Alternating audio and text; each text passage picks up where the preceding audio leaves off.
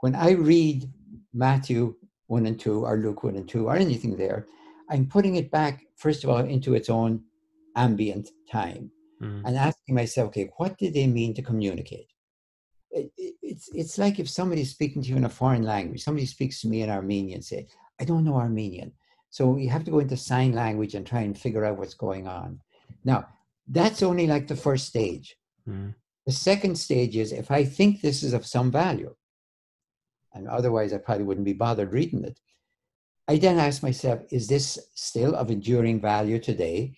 Or is it something absolutely dated, perfectly reasonable, made sense, required in the year, let's say 90, but absolutely outdated now?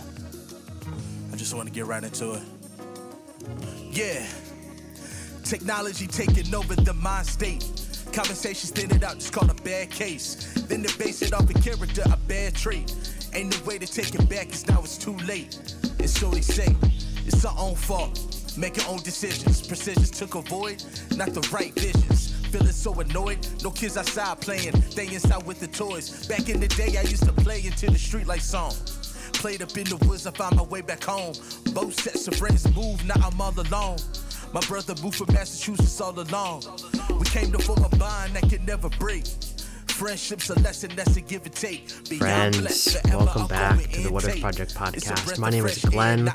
I am your host, and this is episode number 128.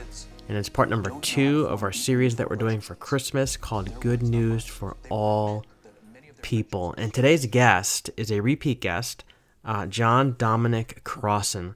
You need to go to Amazon and pick up his book that he wrote with Marcus Borg. It's called The First Christmas, and it's subtitled What the Gospels Really Teach About Jesus' Birth. And as you're going to see in this episode, the book, by the way, is like $11 in paperback. It's $1.99 on Kindle. So why are you not on Amazon already downloading this book? It is really good. Now, here's the thing with this book. First of all, Crossan is someone who, in Bible college and seminary and all the places, I was taught you got to watch out for, because he's super edgy and he has some false teachings and heretical. And of course, like, once I kind of busted out of that mold, he's one of the first people I started to read. And I'll admit that this book, I read this book last year during Christmas, and I got about halfway through it, and I put it away, like under a stack of books on the other side of the room, because it stretched me in ways that I didn't feel I was really ready for at the time.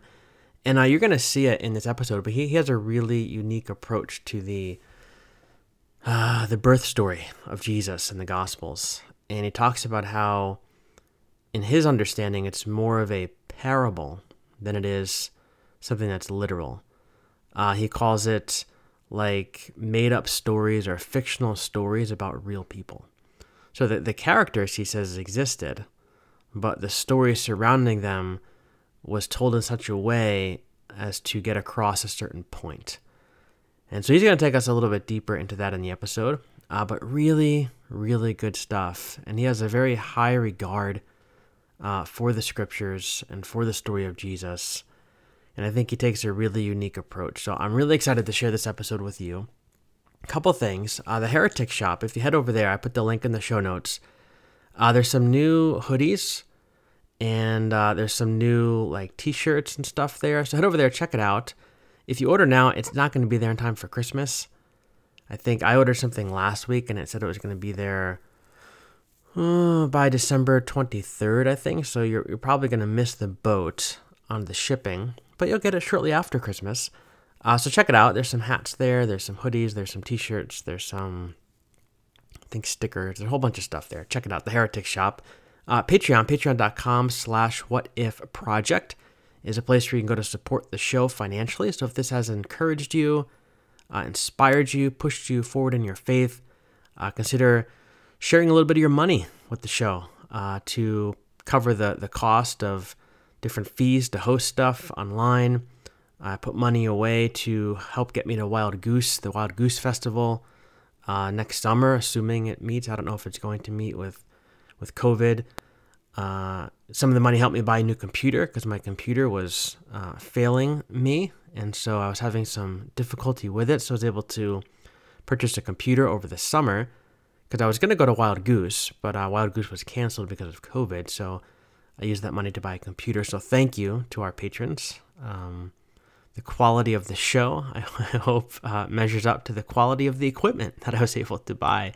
But you can share anywhere from $3 a month up to $20 a month. Every tier gets a reward. There's a bonus blog post / vlog post every week.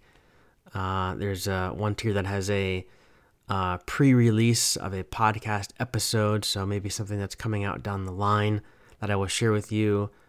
There's one group that's a Marco Polo group, and so we actually video chat with each other. There's about 6 of us in there, I guess, who are sharing stuff on a somewhat regular basis. There's another tier that has a book that I send you in the mail. It's called the Heretic of the Quarter Club. So every few months I send you a book that has impacted me. So check it out, patreon.com/whatifproject. I'll put the link to that in the show notes as well. Special music today is from my friend Young Citizen. His stuff has been on the show before. He's a hip-hop artist here in Charlotte, North Carolina, one of my very good friends, and he has some new music that's coming out. He's doing great things in the world. So please go over to Apple Music, Spotify, download his stuff, share his stuff, blast it from your speakers, do all the things. So all that to say, this is episode number 128, and it's my conversation with the one and the only John Dominic Crossan. Enjoy. I can feel searching for a deal on my last meal. Crack the seal, so much I can take. Gotta take a kneel. Constant battle, got so many wounds. Hope they start to heal. It's getting real. It's getting real. Yeah. Seems like I'm a crab in the bucket. It'll take a while before I catch Warren Buffett. Feeling like I'm living robotic. Once I get the chance, I'm a living iconic. Always catch me on my high, ain't gonna never see me low. High above the cloudy skies. Hello friends, and welcome back to the podcast. Today we're in for a real treat as we sit down with repeat guest, John Dominic Crossan. So Dom, welcome back to the podcast, my friend. It's always a pleasure. Always a pleasure to be with you, Glenn, for me too. Thank you. So listeners, if you want to hear more about Dom and his story, head back to the episode we recorded for Easter of 2020, where he shares a bit about himself and a whole lot of really good stuff from his book, Resurrecting Easter. But today, we're switching gears from Easter, and we're going to talk a little bit about Christmas. We're in the middle of a series called Good News for All People.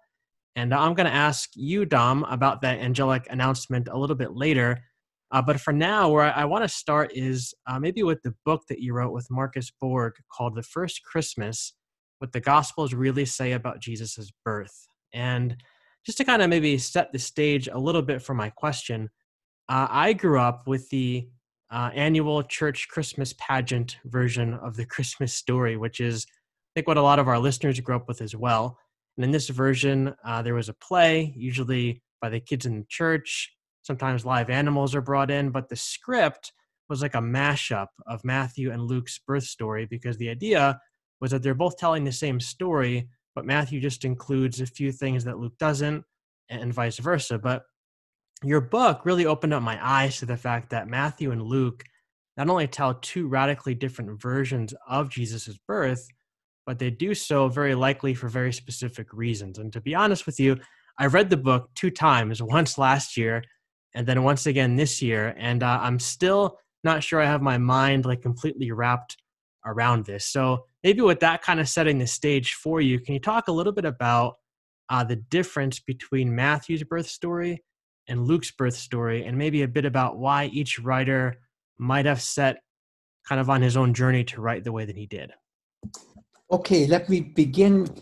Before I answer your question, you made me think of Christmas by saying that, I grew up in Ireland, of course, and the midnight mass was huge. But my most vivid memory of a midnight mass would have been from I'm going to say it had to be before 45. was during the war. So let's say 43, it could be anywhere, within those early 40s, going to midnight mass and seeing a whole group of strange people, men, standing at the back in uniforms I didn't recognize. My father telling me that they were German flyers who were incarcerated, I suppose, in neutral Ireland in the Curragh camp, because they had, probably quite deliberately, I don't think they got lost, taken a sharp left turn over London and headed for Ireland and crashed their plane, or landed their plane in Ireland to have the rest of the war as technical prisoners of war. And there they were all at midnight mass. Anyway, let me get back to your question. We solved the question, of course, in the crib. There you have the shepherds on one side and the wise men, the magi. Let's put it, three Iranians. It's always ironic in American cribs. You have three Iranians there for Christmas. Anyway, three Persians, and everything is quite happy, and it's all sort of conflated, which really is not the intention of Matthew and Luke. Each of them tells the story, and it is a fictional story. I mean, if the word fiction offends people, remember that Jesus used fictions, we call them parables. That is, if he really wanted to say something serious, he made up the story of the Good Samaritan or the prodigal son. So if people don't like parables, take it up with Jesus. He's the bad influence in the New Testament. Right. Got this idea, if you want to tell something important. So let me separate them for a moment. Let me look at Matthew as if we didn't know anything about Luke, then Luke as if we do nothing about Matthew, because each of these authors knows exactly what they want to do, and each author does it superbly well. So conflation doesn't help. Okay, Matthew, for example. Matthew's imagining Jesus as the new Moses. That's why he gives what we call the Sermon on the Mount, for example, in chapter 6 and 7. It's not a Sermon on the Mount, it's the new Moses speaking the new law from the new Mount Sinai. I mean, the Sermon on the Mount trivialized it. Okay, now, Matthew is going to tell the story of the new Moses. There's going to be 5 big chunks in his gospel, and he's going to end up with Jesus in chapter 28 on a mountain in Galilee. So you want to say, okay, I got it, Matthew. I got it. Jesus is the new Moses. Now, Matthew has to write what I'm going to call an overture, not a first chapter. First chapter leads into a second chapter, a third chapter. An overture is something that's given at the beginning, say if it's musical, say in a Gilbert and Sullivan musical, which we saw every year in our high school when I was growing up. There's a medley of all the melodies you're going to hear throughout the rest of the play, and you recognize, oh, that's this, that's that. Sometimes in a story, an author will write not the first chapter, but some kind of a symbolic, parabolic vision of the whole. That's their purpose. And therefore, there's no missing years in between. The overture kind of encapsulates, summarizes the whole, as if to say to you, now, if you get the message of the whole, get this. Because, they're reading wall-to-wall manuscript. You and I pick up a book, there's all sorts of aids. There's something on the cover that tells you what's going on, and there's a table of contents, and there's chapter headings. So we kind of know what's going on. Now pick up an ancient manuscript. Very, very valuable, so nobody's wasting space. Filled wall to wall to wall with writing, and it's in capitals, in uncials, and it's not even divided up. Now, you're so grateful that the first 2 chapters, using the modern terms, first 2 chapters give you a capsule of what's coming. For example, Matthew, he's going to talk about Jesus as the new Moses. Lo and behold, what happens when Jesus is born is he's almost killed because an evil king, a pharaoh as it were, a new pharaoh, wants to kill him, and in order to kill him, kills all the young males. Now, anyone in the first century who doesn't have lights going off in their head and saying, you Moses, you Pharaoh, is missed the whole point. Right. And in fact, it's when the Magi come to Jerusalem, this is the giveaway, they're following a star, And all of a sudden they've asked for directions, which we know men never do. So this is, this is the one part where you don't believe the story. The Magi stop with Herod and ask for directions. Now, you want to say, follow your star, idiots. But if they don't stop with Herod and ask for directions, there's going to be no slaughter of the innocents, no story about Jesus almost being killed, no Moses story. So, okay. But at that point, they ask Herod the Great, where's the newborn King of the Jews? Now, that title is explosive because King of the Jews is a title only Rome could give and had given solemnly. Mark Antony, together with Caesar Augustus, when they were at peace, had brought Herod the Great up to the capital and solemnly, with sacrifices, by the way, declared him to be King of the Jews. Now we have somebody coming in, excuse me, King of the Jews, where's the newborn King of the Jews? Which is not calculated to get you good reception, by the way. But the next time, and the only other time in Matthew's whole gospel that we see Jesus referred to as King of the Jews, is on the cross. So everything you're getting from Matthew is dark, as it were. It's not irradiated with light. We're not talking about Luke now. We're talking about Matthew. This is a child who's going to die. It's not good news, actually. So Matthew is starting with that, and that's the logic of his story.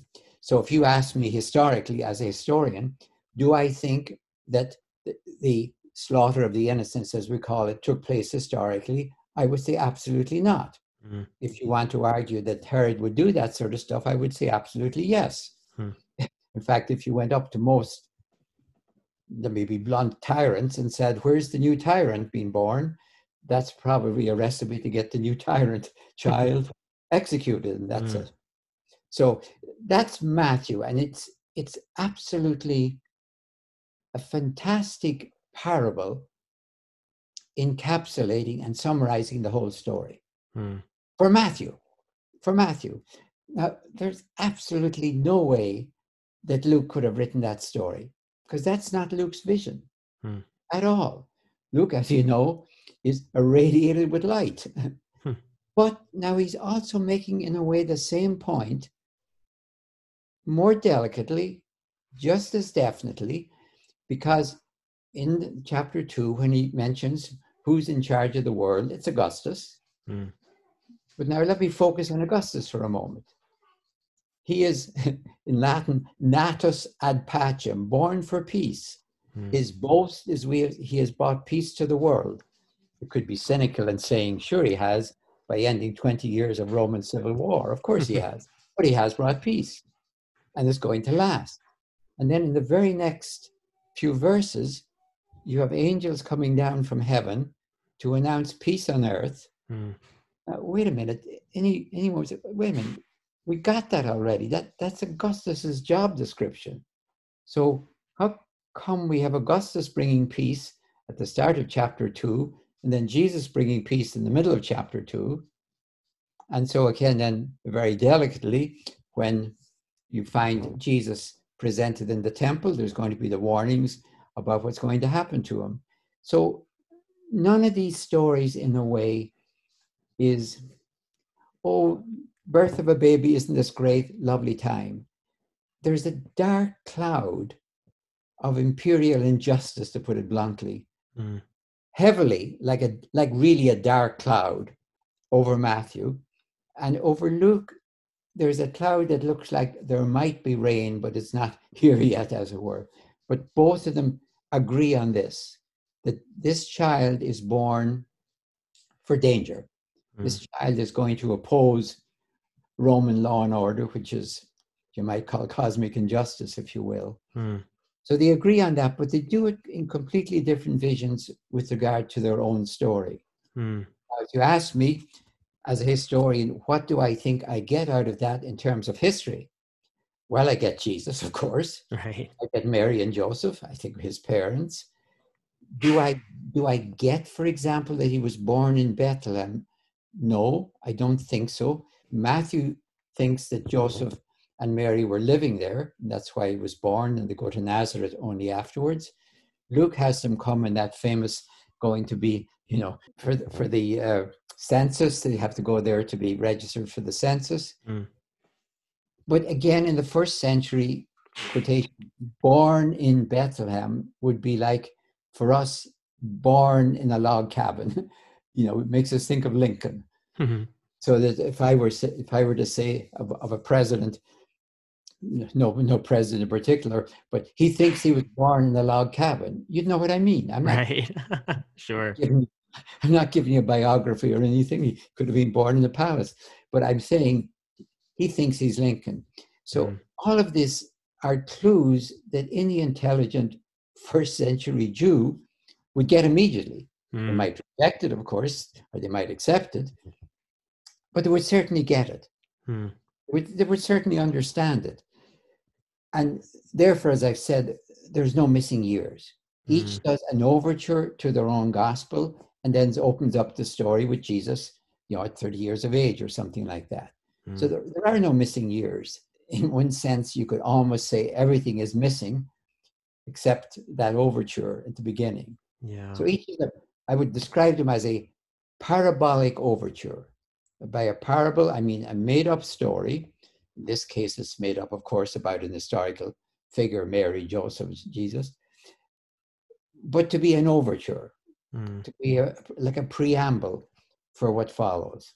So it's almost like the story that Matthew and Luke tell is the lens through which the rest of their gospel is supposed to be read through. It should be. And if you miss that, quite frankly, you've missed a major help they give you. And I go back to remind you again, if you were handed an ancient manuscript, even if it was in English, it would be wall-to-wall writing, no breaks, no anything. And, you'd be so grateful. Okay, now, this first chunk, these first folios of the manuscript, that'll give me what's going on. Okay, I got it. So watch for new Moses. So, okay, there's going to be 5 big chunks like Moses wrote the Pentateuch in our tradition. So I have to watch for 5 big chunks of like speeches from Jesus. Okay, I get it. So it's like a major help, a major clue to be reader friendly, if you will, and to simply collapse the two of them into the crib. I'm not talking against the crib. I really am. Sure. You mean I would not change the crib one bit, but you understand what's going on. Yeah. Of course, in one sense, you could say, well, the nice thing about the crib is that you have the shepherds who are more like the have-nots. Right. The wise men, who are not kings, by the way. They really are not kings. They are scholars. The Magi of Persia were the scholars, if you want to call them their prophets, if you would. So you have, I'm quite happy to say, since I'm at least in one of those categories, the have-nots and the haves who are scholars, not kings. So when they get themselves crowned, and by the way, of course, as you know, it doesn't say 3, it's just 3 gifts make people think there's 3 of them. But they're not kings. They should not be called kings because clearly they're the Magi, they're scholars. So talk to me a little bit more about this parable piece, because this was a big thing for me to try to wrestle with in the book. And do you mind if I read a quote actually from your book? No, of course not. No, okay. Very good, Mr. Church. Thank you. So you say, you and Marcus say this, Jesus told parables about God and the advent of God, the coming of God's kingdom. His followers told parables then about Jesus and his advent, the coming of the bearer of God's kingdom. In this sense, we see the birth stories as parables about Jesus. We focus on their more than literal and more than factual meanings. To see these stories as parables does not require denying their factuality. It simply sets that question aside. So maybe drill down a little bit deeper into this, especially for people who grew up maybe in the same arena that I did, because as I sat through Christmas pageants as a kid, the one thing that was drilled into my head was that what I was watching most certainly happened. And to question anything was essentially to question everything, like the star, the virgin birth, the angelic announcement, all of these things. So talk to that person who's maybe feeling like they have to white knuckle, for instance, the virgin birth. That's something I just absolutely cannot let go of, because if that's a parable, Like that just rumbles the whole foundation of my faith. Like, how do you respond to that? All right. And that quotation, you know, Marcus and I weren't in absolute agreement. We both agree on that data, but I would have no trouble saying a parable is not factual. I have no problems. And if somebody thinks it is, with all due respect, if they want to argue, the Good Samaritan certainly could have been a real person, and he had a donkey and 2 denarii. I would simply say to him, yeah, but you're kind of missing the point. It would be, let me stick with that for a second. Imagine Jesus telling the Good Samaritan parable. Imagine somebody in the crowd saying, hey, excuse me, Jesus, I want to know did that really happen? And then supposing the whole crowd starts arguing, it's a parable, idiot. And somebody says, no, I've been down in that road and there's bandits in that road. I think he's telling us some local gossip. And Jesus will be tearing his hair out because, you know, he's trying desperately to get a point across, and they think this is some news and some gossip from what happened on the road. So he's failed then completely because the point of a parable gets lost in the argument. Now, if you want to, it is perfectly valid, and we go back to it, to ask a question: did Herod slaughter young children in Bethlehem? It's a perfectly valid question, and I will answer no. If somebody says, well, could he have? Sure, he could have. But when I'm reading a parable, I go with the meaning. Let me back up a little bit. I'm kind of caught between saying the date. Well, you know, when we have to listen to TV and we listen to different people saying, half the time we're listening to, we call them interpretations. You could call them parables, but they're based on human beings. There's a difference in the sense the Good Samaritan, let me say, never existed. The prodigal son, let me say, never existed. It's a fictional story about a fictional character. When you're dealing with Jesus, or say Matthew and Luke in the first 2 chapters, you are dealing with fictional stories about factual characters. And in my own book on the power of parable, I subtitled it, How Parables by Jesus Became Parables About Jesus. In other words, how the New Testament writers, as I said, picked up this bad habit of telling parables from Jesus. So, like, if you don't like it, take it up with God, as right. It's his fault. Not my idea of how to. But part of the importance of that book is in the middle. I had an interlude, and I took, I think, maybe 7 different reports by Roman authors of the crossing of the Rubicon. We all know the crossing of the Rubicon is a metaphor today for the decisive moment. When you've crossed the Rubicon, you've taken your legions across the border into the Roman territory, and therefore you've just committed high treason in plain language. You're invading Rome. So crossing the Rubicon means the die is cast, as it were. That's another metaphor from it. I read 7 ones, including one by Julius Caesar, who never bothers mentioning me. He just mentions he was marching on Rome. Others said, for example, a ghostly figure stood on the side of the river and said, do not cross. Do I think that happened? No. That represented the anti-Caesar faction that said he shouldn't have done this. Other stories said a beautiful woman appeared and said, pass on, cross.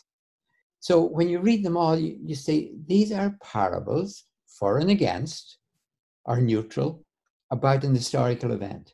So whether we like it or not, if you only read one of them, of course, it's quite simple. When you read all of them, you begin to see, all right, he did cross the Rubicon because there's no way of getting from, I've forgotten, Ravenna to Rimini or wherever it was, without crossing the Rubicon unless he took a boat.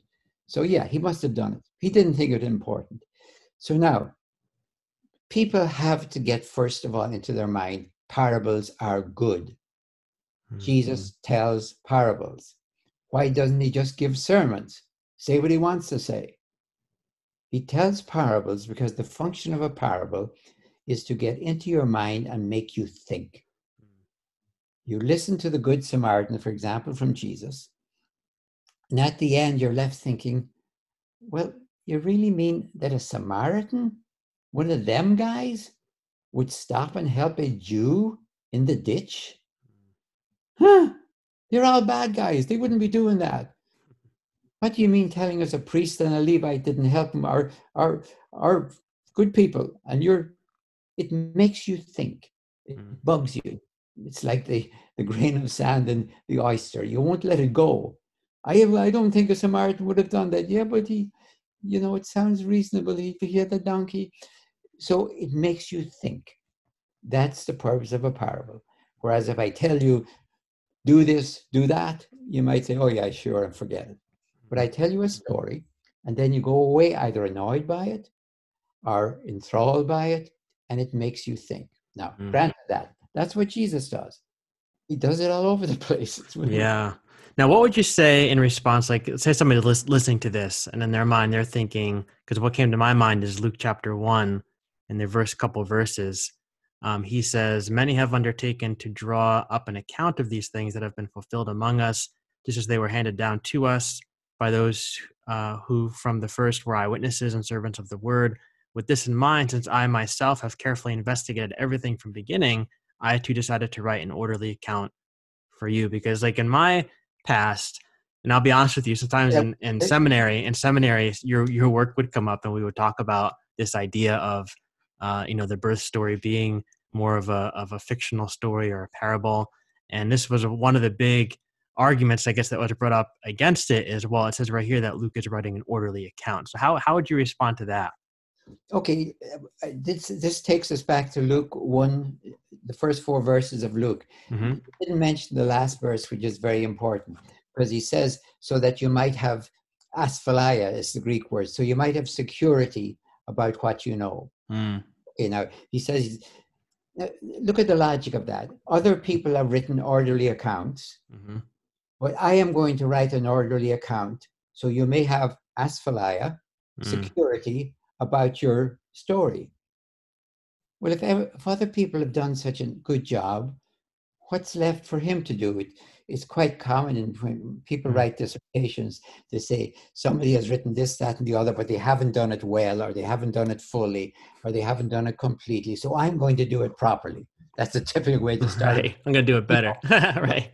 I'm going to write about the French Revolution. What do you know about the French Revolution? Well, everyone else uses only French documents. I'm using the Prussian documents, the German. You have to justify it. Yeah. What security is he giving? Asphalia is a word, he uses it elsewhere, which actually means security, not in knowledge, but security from attack. He's telling people, I'm going to tell you about your faith and how it is secure from the Roman Empire. He's going to tell you about how every Roman official, including Pilate and Jesus, and including Herod Antipas and Jesus, is going to tell you innocent. Every Roman official in Luke and Acts as well, of course, the second volume of Luke, is going to declare Christians are innocent. So now, dear Christians, I'm going to tell you the story. Other people have told it.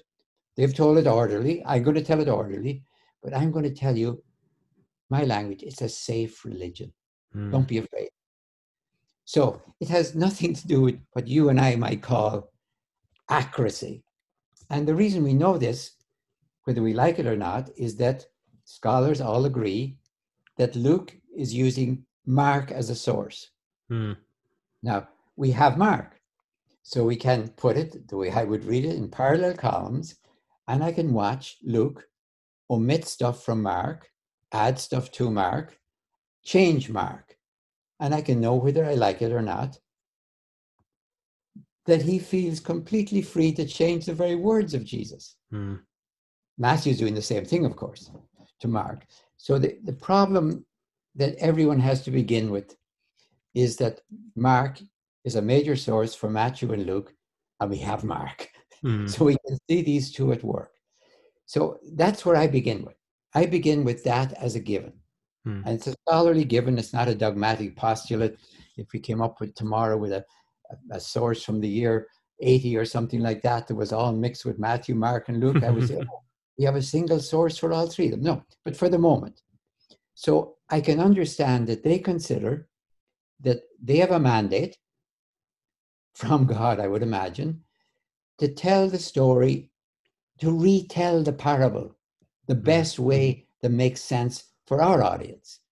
So if Matthew is involved, say, with fellow Pharisaic Jews, and he's a Messianic Jew, and he's arguing with his Pharisaic non-Messianic Jews, that's his audience. That's the group he's writing for. Luke is writing probably for a primarily Gentile audience.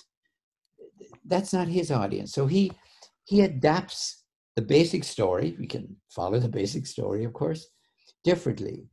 And I'm going to say to people, again, look, these are the facts. Scholars don't have too much consensus. So when you get a consensus of scholars, it's called a miracle, actually. So whenever I find it, I say, okay, I'm going along with that. Mark is a major source for Matthew and Luke. So that tells me what they're up to. Yeah. Now, I mightn't do that. If I was running this show, there wouldn't be 4 according to's. You notice the gospel according to Matthew, Mark, Luke, John. Right. There's only one gospel. There's not 4 gospels. We say that all the time. We're wrong. There's one gospel in 4 versions. The gospel is Jesus. So there's only one Jesus, only one gospel. But there's 4 versions. So that's a given. And again, I'm going to tell people, with all due respects, take it up with God. Not my idea. There would have been just one if I was in charge. Right. I'd say, okay, we've got all these 4 now, collate them for me and give me one. Anyway, so people have to accept that. Then they have to accept the power of parable. Again, I've been blunt, take it up with God if you don't like it. Then when you get to this where we are, so in every case, I would never start by saying, Magi don't exist. Again and again, media, not you, but media, especially I'm talking in the 90s, said, Crossan says Magi don't exist. But Crossan's question was always, granted they don't exist, why did he pick on Magi? Yeah. He could have picked on 3 Pharisees. He could have picked on a couple of Irish travelers. Why did he pick on 3 Magi from Persia? So whenever you say this didn't happen, or Jesus was born in Bethlehem, Jesus was not born in Bethlehem, then the next question you have to say, then why did both Matthew and Luke say it? You can't stop with the negative. It's childish. It's like adolescent. Big thrill that something didn't happen. Come on, we got over that when we were 15 or 16. That something out there and didn't happen, and our parents say it did happen. Right. Most of us got over Santa Claus a little earlier, and it's lovely when you have a child believing in Santa Claus. It's not funny if he's 15 even. Right. And the same I'm going to say with religion. It's fine to start off in all of these. That's what it says. It says Jesus had a virginal conception, so that's the way it was. But I will ask always, in the 1st century, not talking about the 20th century, what did it mean to claim that a person had a virginal conception? Now, in the 1st century, if I'm writing a Jewish story, forget Christianity, and I want to say this child has grown up to be an extraordinary person, I say this child was born of aged and infertile parents. Now, wow, that beats virginal conception, because that could be seen. Right. If an 80-year-old woman has a child, then presumably somebody was there to help, the midwives. So, okay, that's the Jewish way of saying extraordinary adult. The Roman way of saying extraordinary adult is a god or a goddess and a human father or mother produced this child through ordinary intercourse. All right, both of those stories presume ordinary intercourse. Miraculous, if you will, but ordinary. Now, if I want to say my Jesus is greater than anyone in your tradition, his own Jewish tradition, or in the Greco-Roman tradition, virginal conception does fine. So now, what I have to say, the meaning of this story is to make a claim that this child, this adult actually, is of extraordinary value to the whole human race. That's my claim. Not just to Judaism, not just to the Greco-Roman world, but to everyone. Therefore, of course, had this extraordinary conception. That's a claim. You're quite right, as an adult in the first century, just say, I think that's bunk. I don't believe a word of it.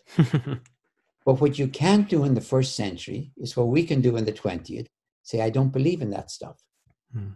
Because everyone in the first century believed such stuff was possible. And, the actual answer to somebody who would make that claim, virginal conception in the first century, would be, okay, yeah, I recognize that can happen because I know stories more or less like that. But tell me what your guy, Jesus, has done that's of any value for the human race. Now we're in a first century context. And if Paul was in there, for example, that's just the cue he needs. He would say, for example, well, Caesar brought peace to the world, but the peace isn't lasting very good. Check the periphery. And maybe it won't last very long. Our Jesus brings peace to the world through justice, not through victory. So all of these make claims. So anytime you get let me put it this way, a story that you and I say, well, I don't think that really happened. A claim has been made. And, if I could use a very crude analogy, if I say to somebody today, you're a chicken, that is a metaphor. It's also an insult in our culture. If I say you're an eagle, that's also a metaphor, but it's a compliment. Yeah. So both of those make claims. You're a chicken, I'm making a claim about you. You may refute it by, et cetera, et cetera. So metaphors and parables make claims.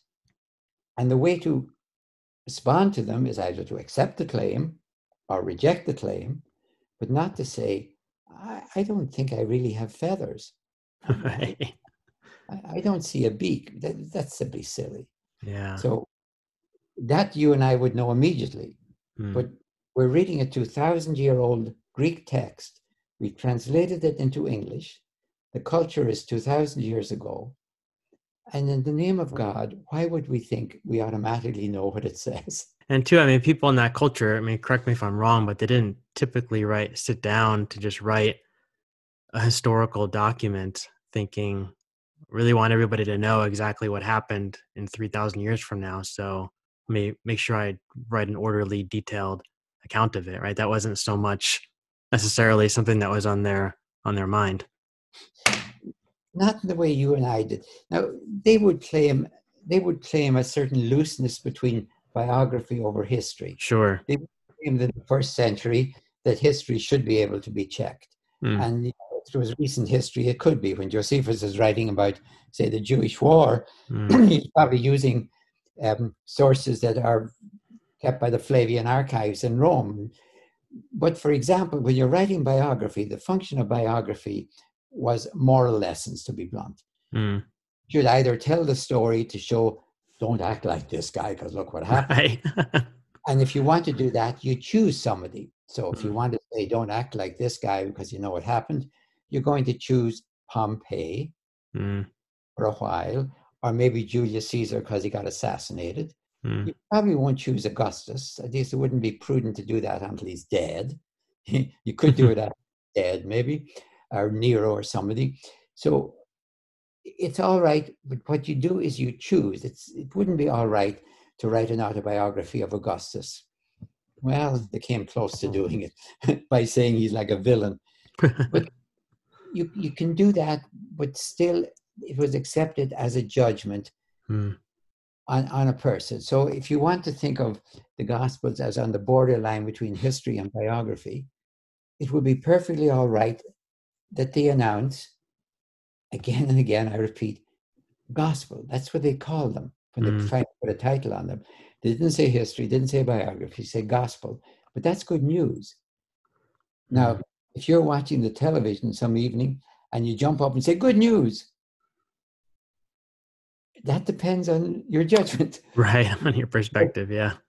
Maybe your team has won, my team has lost, maybe it's an election, who knows? But it's a judgment. It doesn't mean it's wrong. Yeah. It could be your judgment. It could be the judgment of thousands of people. It could be the judge.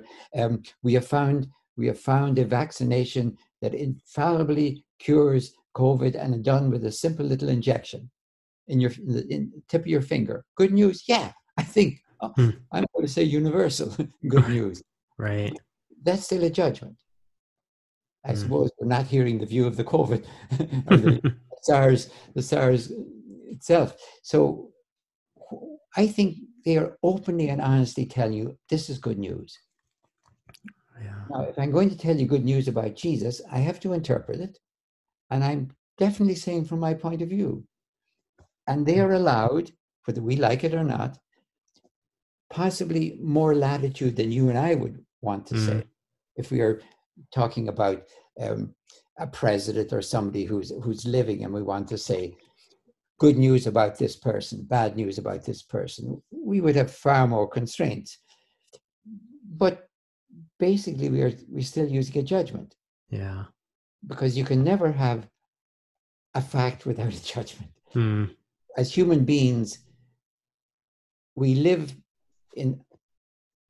on the knife edge between fact and interpretation. And sometimes, of course, that's when we really get in the screaming matches, because your fact is my interpretation. That's not a fact. That's just your interpretation. So we live on that knife edge. Now, they push it. Make no mistake about it. They push it, but they tell you it's a gospel. They should say, caveat lector, be very careful. This is what we consider to be good news. When I was coming out of my evangelical kind of mindset, I put my Bible away for maybe 6 months, because I just had certain baggage that I carried with me when I read it. And one of those was everything in there was pretty much literal. Yes. And when I had started to come across a little bit more of your work and I picked my Bible back up, that's one of the biggest, most helpful things for me is whenever my mind goes back to that question of, did this actually happen? Because that comes from my upbringing. I try to spin it back to, well, why did they write it in the way that they did? I think that's the much more interesting question, because to your point, like, these people are writing these letters, these, whatever you want to call them, to specific groups of people for specific reasons who lived in specific times and places. And it's much more interesting, I think, to ask the question of, well, why did they say this the way that they said it here, but this person who wrote about the same thing didn't say it the same way over here? Like, what was this person trying to say to this group that person was trying to say to that group? And I think that in and of itself brings a whole, like, deeper meaning to, like, your faith. And for me, it's helped me have, I think, a deeper picture of Christ and Jesus and just what the gospel message really is all about. Well, it has for me. I mean, I'm a historian. I'm also a theologian. I think if you're not a theologian, stay out of the Bible, because it's all theology. Right. If you're a historian and you don't like theology, that's like me saying, well, I'm a historian, but I want to work on Aesculapius and, Hippocrates and ancient medicine. Well, I better know something about medicine. So the other thing I'd like to emphasize is what makes me think I know. Okay, I'm 2,000 years after. What makes me think I have any right to say this is what matters? Well, the right is an earned right. It could still be wrong, of course, but it meant I had to get to know that first century I'm not going to say as well as I know the 20th century, you know that.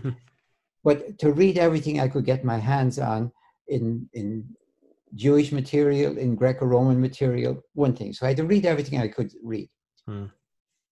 Secondly, I had to travel all those areas. Years going in Pauline places in Turkey, in Israel, lived for 2 years in Israel.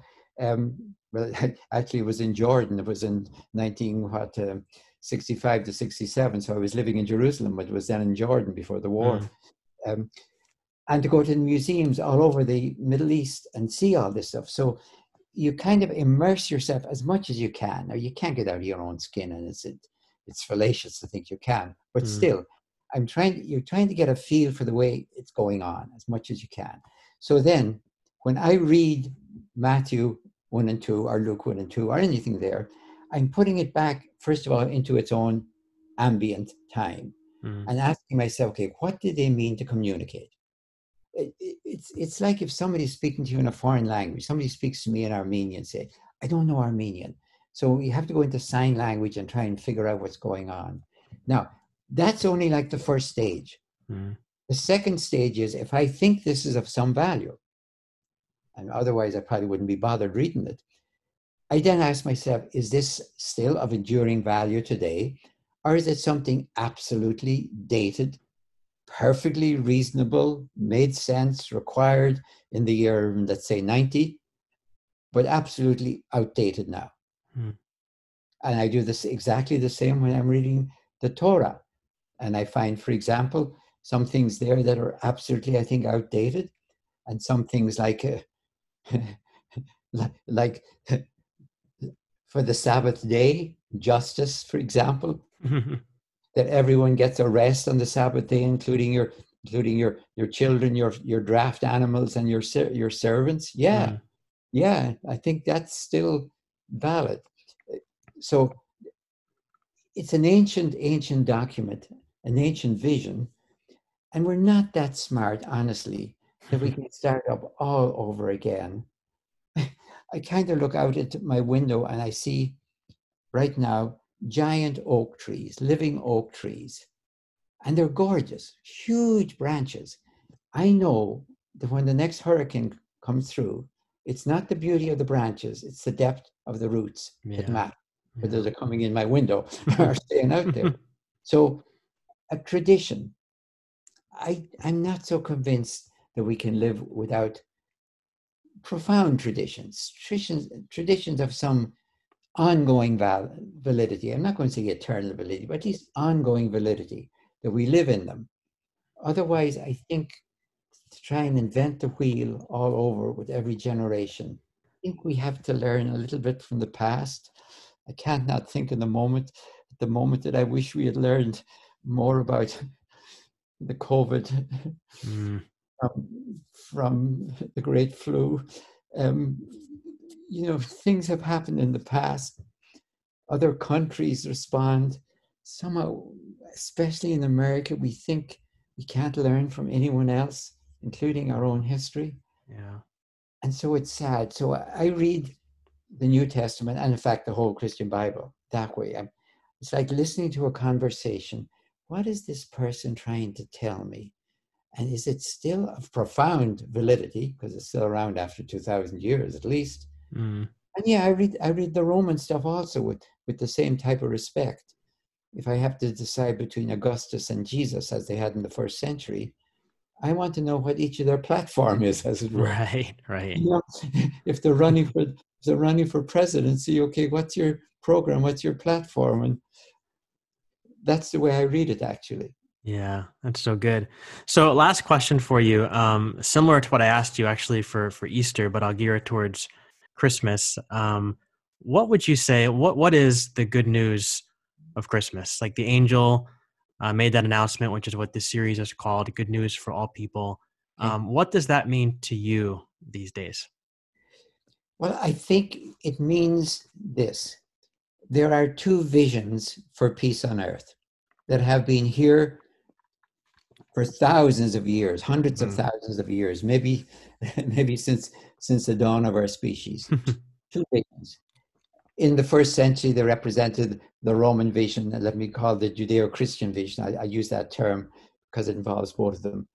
The Roman vision quite clearly said, you get peace. And they meant peace. They really meant peace, the Roman peace, Pax Romana, to victory. After you've conquered people, everyone settles down, and we have nice roads, nice infrastructure, beautiful cities, baths, temples, everything, and we have peace. Now, it's inside the parameters, of course, of our legions who are on the Rhine, the Danube, the Euphrates, and guarding the frontiers, but inside everything is peace. And yes, that's a persuasive. I'm not mocking it, but it's peace through victory. Over here, you have an alternative vision, and it's extraordinary even to have one. It says, no. You get peace through justice. By justice, I mean when everyone gets a fair share of the world's stuff, Yeah. You have peace. Yeah. Now, that's a clash between, in Luke 2, as I said, between the mention of Augustus, whose boast is the Pax Romana, the beautiful temple in Rome, the Ara Pacis Augustae, the altar of Augustan peace. Augustan peace, because he's brought peace from Roman civil war. Overall, that is an alternative. And coming straight out of the Torah, the prophets, into Jesus, into Paul, you get peace when you have justice. I think those are magnificent visions, and I think they're as valid as options in the first century as in the 20th century or 21st century, except, of course, that peace through violence requires far greater violence in the 21st century than anyone could have dreamt of in the first century. Yeah. So I think what we have to listen very carefully to the fact that the East and West met, East and West, shepherds and magi, met at the birth of this child. And the announcement at the birth of this child required the whole host of heaven. We had a choir, like not one angel on a job. We had the whole choir of heaven to announce peace on earth. Yeah. It's still a dream. It's still a vision. It's still a hope. It's getting more and more, I think, like an evolutionary challenge if our species is to survive. That's so good. What a beautiful vision that is. I think for me, like growing up, it was the good news was just about going to heaven when you die. That was pretty much the extent of what the good news is. But I love this picture that you just brought. The good news is about justice for all people. Justice meaning a fair share of the spoils of the world, so to speak. I think that's beautiful. You're thinking of heaven and hell in this vision, not so much as locations in the future, as options in the present. That's that right. Each day we're choosing all across the world in tiny little steps, whether we're walking into and through heaven or walking into and through hell. Yeah. Every day. Yeah. And what kind of world are we creating, right? With our actions, with our words, are we creating heaven or are we creating hell? Because there's a lot of hell around us. Every one of us, including myself. Yeah. Every decision we make. That's right. Well, Dom, this has been amazing. We're just about out of time, but thank you so much for taking the time to talk with me. To be honest with you, when I started the podcast, you were on my list of like top 5 people to talk to. And I've been fortunate enough now to talk to you twice. So thank you. All right. And Glenn, have a happy, healthy, and holy Christmas. You as well. And I'm sure I'll email you some questions that I have in the upcoming months. All right. Thank you so much, sir. Bye-bye. Bye-bye. Wish I had a mansion. Wish I was dressed in something fancy. Wish I owned a pot so go with the rainbow kind of Tom Clancy. Wishing I had no debt. Maybe then I can't flex. Go ahead and run, I'ma check. Wish I had no Uncle Sam most beating on my chest. Wishing for my people. Wish I had more better leaders. Have enough to make our own land. Name our own beach and we bring our own sand. Where we live is so bland. So much we're high on demand. Tiptoe around through and high lows. Feel like James Brown, love we go ahead and dance. Let me talk. At the end of the day, we know who's at a fault. We got our hands up, ready for a box. Undisputed, got their own lock. Champion. Go ahead, call the ambulance. So we said our own ambience. Dub TTG, train to go. Let's talk, no rambling. Wishing I had something foreign. Wishing I had something foreign. Knowing that I can afford it. Knowing that I can afford it. It's real love, but I just ignore it. It's all love, but I just ignore it. Wishing I had something foreign. Wishing I had something foreign. Knowing that I can afford it, knowing that I can afford it. It's real love, but I just ignore it. It's all love, but I just ignore it. Wish I had red bottoms on my feet, everything falls on me. Then I start clicking my heels to the ride, did this beat neat, ever wanna follow my speed? Let's close doors, more keys. Hey. Carolina Rose on freeze. Hey. Wishing I could fly to the Keys. Hey. That will be more free. Hey. Something in my mind hit the dough. Put on my fresh fit. Turn Sir Charles, let's go. We about to go and get it. Let me talk. At the end of the day, we know who's at the fault. We got our hands up, ready for a box. Undisputed, got their own lot. Champions. Wishing I had something foreign. Wishing I had something foreign. knowing that I can afford it, knowing that I can afford it. It's real love, but I just ignore it. It's all love, but I just ignore it. Wishing I had something foreign, knowing that I can afford it, knowing that I can afford it. It's real love, but I just ignore it. It's all love, but I just ignore it. Spring is giving a festival. I wish. Spring is giving a festival. I wish.